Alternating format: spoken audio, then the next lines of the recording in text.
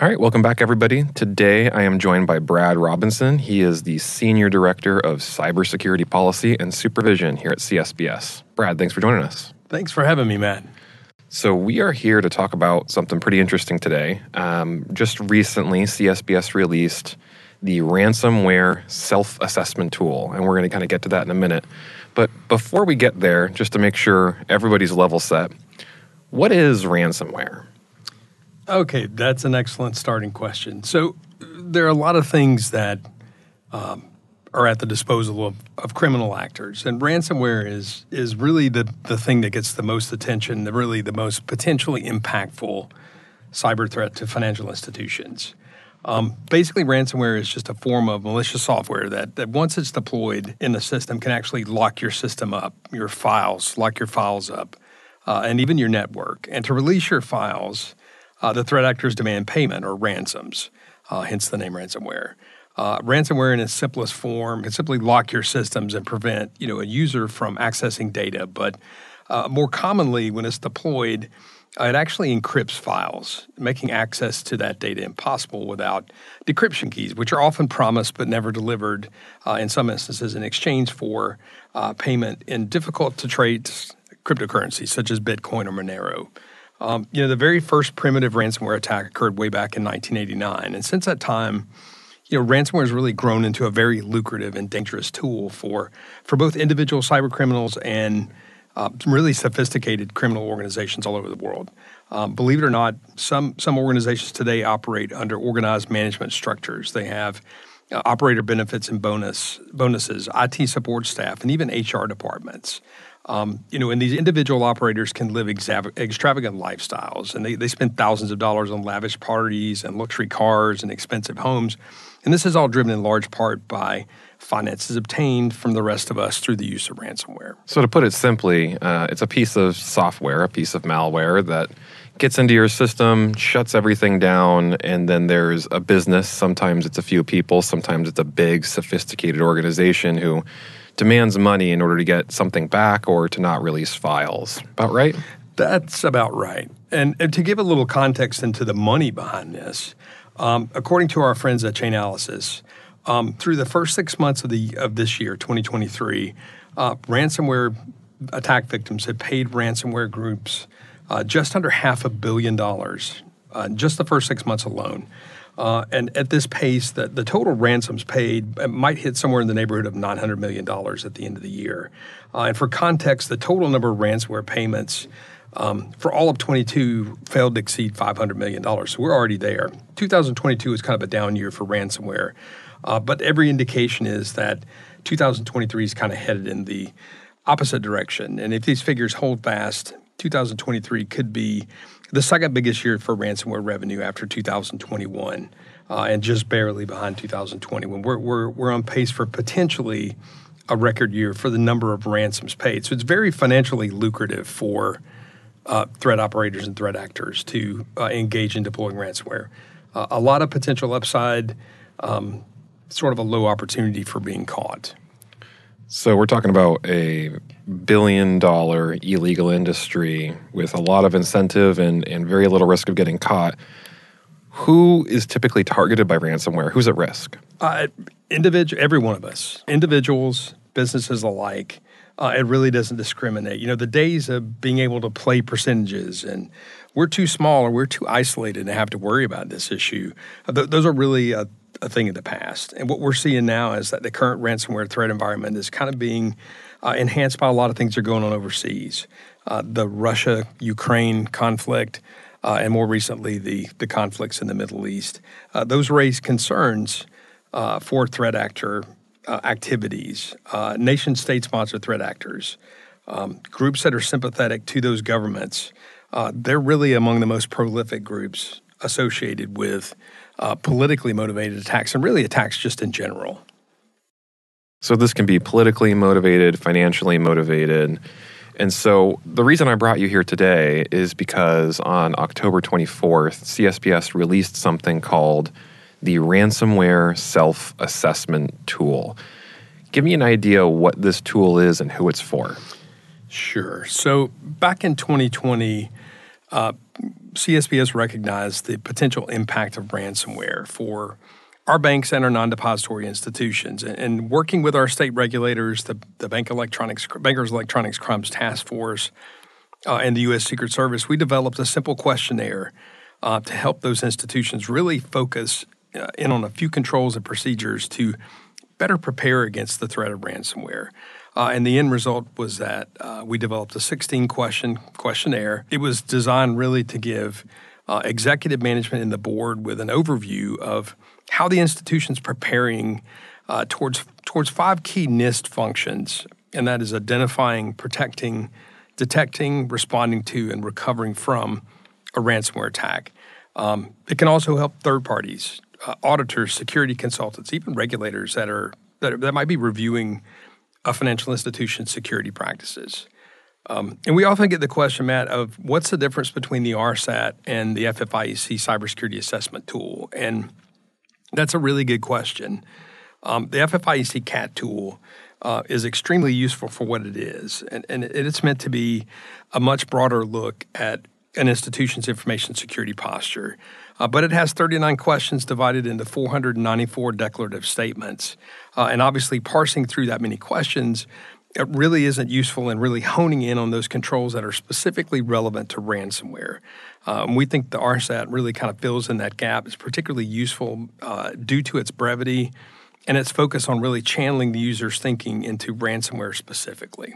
So NIST has some best practices and some guidelines for folks, and the FFIEC, the Federal Financial Institutions Examination Council, also has a cybersecurity assessment tool. Right. But this tool is specifically for financial institutions and specifically focused on ransomware. That's correct? Right. It's not a substitute for using the FFIEC's cybersecurity assessment tool or CIS controls or the CRI risk profile. In any of those frameworks is something that there's a regulatory expectation out there that an institution adopt a framework. It's really a choice. We don't really specify one framework. We don't endorse one framework over the other.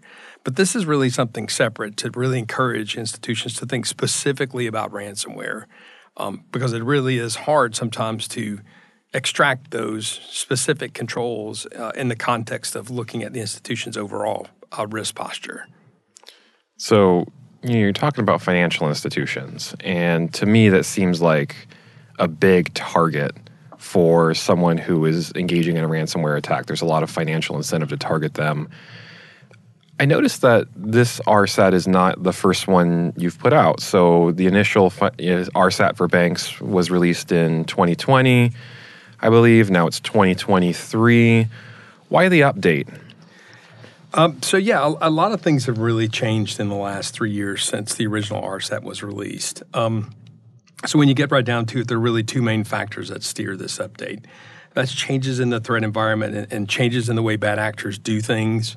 And changes in bank environments and controls. So there's been only a shift in the way ransomware threat actors do things, but there's also been some movements in the way banks address preparations for dealing with those new attack methods. Financially motivated actors they're prolific, and the geopolitical picture is so clouded as a result of what's going on overseas. And then you have, again, the nation-state sponsored, nation-state enabled, or sympathetic threat actors. Ransomware really isn't going anywhere anytime soon. There are new attack methodologies that come out all the time that these ransomware threat groups are implementing and utilizing. Large and small, these threat actors are really leveraging ransomware with increasing organization and increasing efficiency. Your traditional ransomware attack has always been thought of as we encrypt the victim's data and then they have to pay to get that back. But threat actors are actually utilizing ransomware attacks now that are kind of taking a multifaceted approach. They encrypt the data and they exfiltrate the data. So they not only make it unavailable for you to use, but they also take it from you. And sometimes they combine that with something like a DDoS attack to really increase pressure on those entities to make payments of those ransoms. We saw that in the Move It transfer software attack. As we saw in that type of attack, some organizations are actually just foregoing the encryption of data. We're not even going to mess with encrypting the data. And they're just simply extort victims for the data that they've stolen.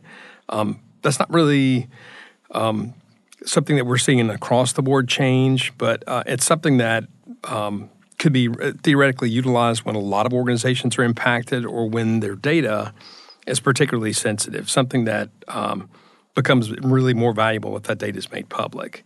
And it's the emergence of those extortion-only tactics that are basically requiring institutions to increase focus on preventative measures and other response elements to address those issues where the data is not being encrypted, it's just being exfiltrated.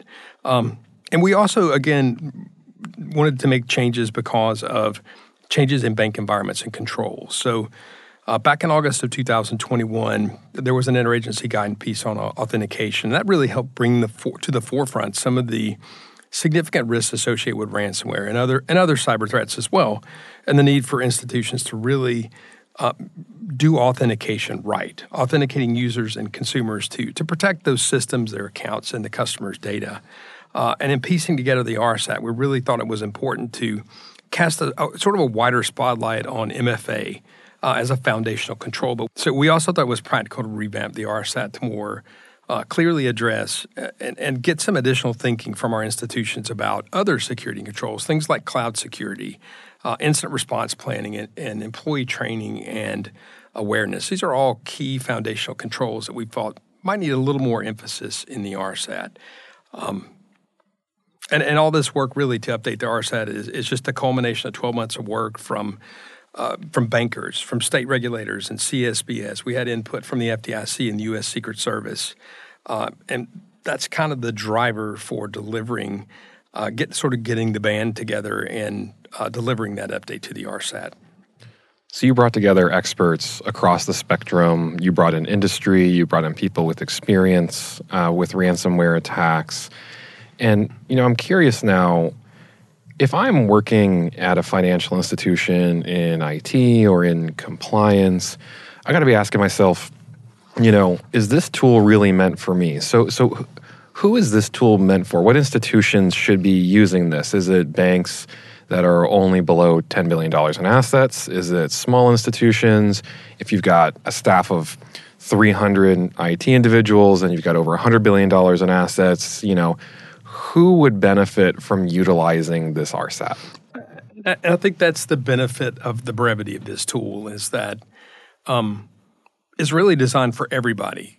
There are some very, very, very small community financial institutions out there, folks with one branch, single-digit number of employees, maybe no ATMs, but they have systems that they rely on, and they have customer data that's just as important as the data that's being held by a large, say, a national bank, a significant financial institution. We kind of look at that as all the data is important. And the benefit of the brevity of the RSAT is that every institution can use this tool.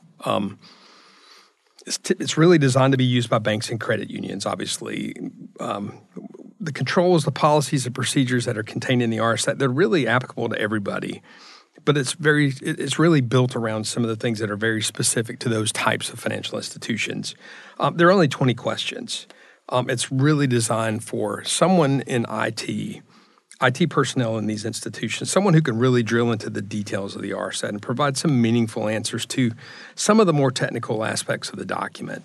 I'll say that as we're updating the document, we wanted to keep that brevity in the document, which is sort of a selling point to financial institutions. And we all know how many checklists and assessments and sort of a burden that they have to complete sort of on an ongoing basis. It really shouldn't take a knowledgeable individual more than just a few brief hours to complete the document.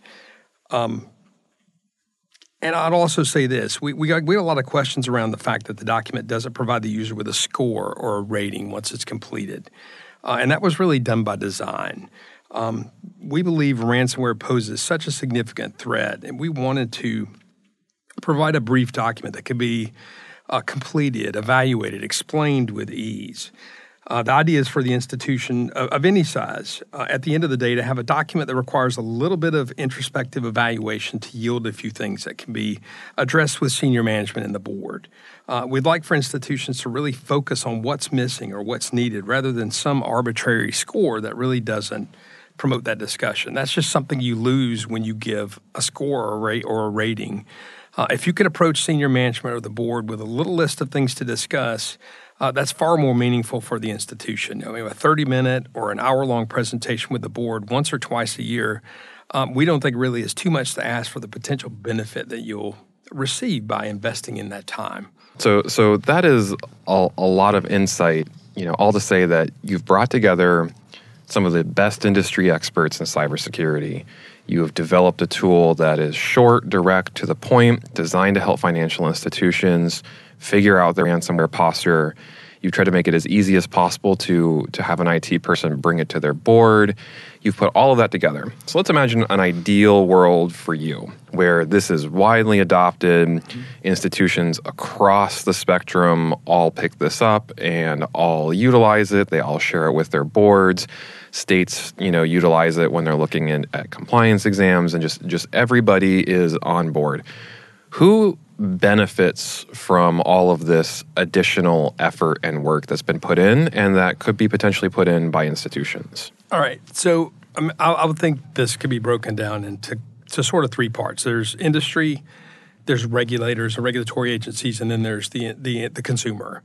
So I look at the RSAT as a potential win-win for everybody. From an industry perspective, obviously there's a lot of vested interest for all of us in helping to make our institutions safer. And as we talked about, ultimately every single organization, whether they're large or small, is subject to falling victim to ransomware. And it doesn't really matter whether that attack comes from some small-time organization or a sophisticated international criminal enterprise. Each are equally capable of deploying ransomware that can create a huge lingering headache for even the most prepared institutions. But for the unprepared, those that aren't really looking at ransomware as the threat that it is, these attacks can be far more serious. You're talking things like damage to brand reputation that's difficult or even sometimes impossible to repair. There are regulatory and legal consequences. Significant impacts to operation. You have customers that can't access services and can't access products. And in a worst case scenario, this could potentially lead to the failure of a financial institution. And it doesn't matter whether the victim is large or small. Those consequences are really the same, and it really can be an existential threat to an institution. As regulators, we have a duty to ensure that our institutions are operating with the best interests of their customers and their shareholders and depositors in mind. If a regulator performs an exam at an institution that's using the RSAT, reviewing that document can serve as a catalyst for having meaningful discussions with management. Completing that document really can give that institution a foundation for making change where necessary. And certainly that's something I'm happy to see when I'm on site doing an examination. It's a tool intended for institutions, but there's certain utility for examiners and regulatory agencies looking for those constructive conversations with management. And for consumers, I think the benefit is pretty obvious. Outside of the operational considerations for the institution, ransomware in nearly every instance can create an equally tremendous headache for customers, as we talked about earlier. Systems go down, customer service becomes strained at best, and more importantly, customer data can be lost, stolen, or exposed in a ransomware attack. And nobody wants that to happen. No institution wants to pen that letter to a customer explaining how a cyber incident that compromised their happened that compromised their information. And certainly customers who are trusting the institution with their information and their money, they don't want to hear that either. So I do want to wrap something up here, Matt, as we're talking about the RSAT and the benefit of the RSAT. I want to talk just a minute, if I can, about a state-led study that revealed a few interesting facts on ransomware from financial institutions that actually suffered a ransomware attack. So this is a study that was conducted of victims of ransomware attacks in financial institutions across the U.S. During a 4-year period between the 1st of January of 2019 and the end of 2022. Multiple state banking departments participated in the study and a written summary report. We've made that available for download and review on our website. And we completed this study really as a supplementary driver for some of the changes that we wanted to make in the updated RSAT that was just recently released. There are a few of the preliminary findings that come to mind from the study. I wanted to share just a couple of these right quick. Multi-factor authentication. We found that was something that was implemented by every single victim after the incident if they weren't already using it. And this ties back to what we mentioned earlier with the additional focus we wanted to place on multi-factor, protecting access, monitoring hyper-local as well as traditional social media. That's important to manage misinformation and to maintain customer confidence during an incident. We talked about things such as Next-Door Neighborhood and Citizen. They operate a little bit differently than traditional social media networks like Facebook and Instagram and TikTok. And the participants in the study noted the importance of monitoring these applications to really understand the community's perspective on an incident that may be ongoing in an institution. And I want to close today with really what is the most prevalent revelation from the study. It seems a little self-serving, but I wanted to share this because I think it puts a nice bow on things. So most victims that were identified in the study, and again, these are financial institutions that have actually suffered a ransomware attack, had not used the RSAT to guide their ransomware risk mitigation efforts. But every single institution in the study began using it fully after the attack. In other words, it's a lessons learned opportunity. It does provide an easy-to-use tool to keep institutions out of studies like this in the future. But really for that benefit to be realized, it's really critical that our own institutions embrace its regular use as part of their institutional risk management programs. So it's something you can't say, but I'm going to go ahead and say it because I'm not a regulator at heart. What's implicit in that message is the institutions who suffered ransomware attacks wish they had used the RSAT. That's right, and they changed their behavior afterwards too. And this is an opportunity to address changing behaviors and changing focus. And it's necessary to have a little more of a tractor beam type focus on ransomware because it's such a terrible problem, and the impacts, even in the most well-prepared institutions, you could take a well-prepared institution, somebody that's kind of got all their ducks in a row, can cause difficulty for weeks even in those institutions. And you're right, it is a lesson learned, and it's something that a changed behavior that came as a result of something bad. And this tool is sort of an opportunity to kind of head that off at the pass and keep this from being a problem that you have to address after an incident. Seems like the war against cyber criminals will never truly end, but it sounds like you've given people one more tool to fight against them. So, Brad, thank you so much for coming. This was really helpful, and I hope that some compliance officers and some IT officers are listening and thinking about this tool today. Me too. Right. Me too. Thank you. Thank you, Matt.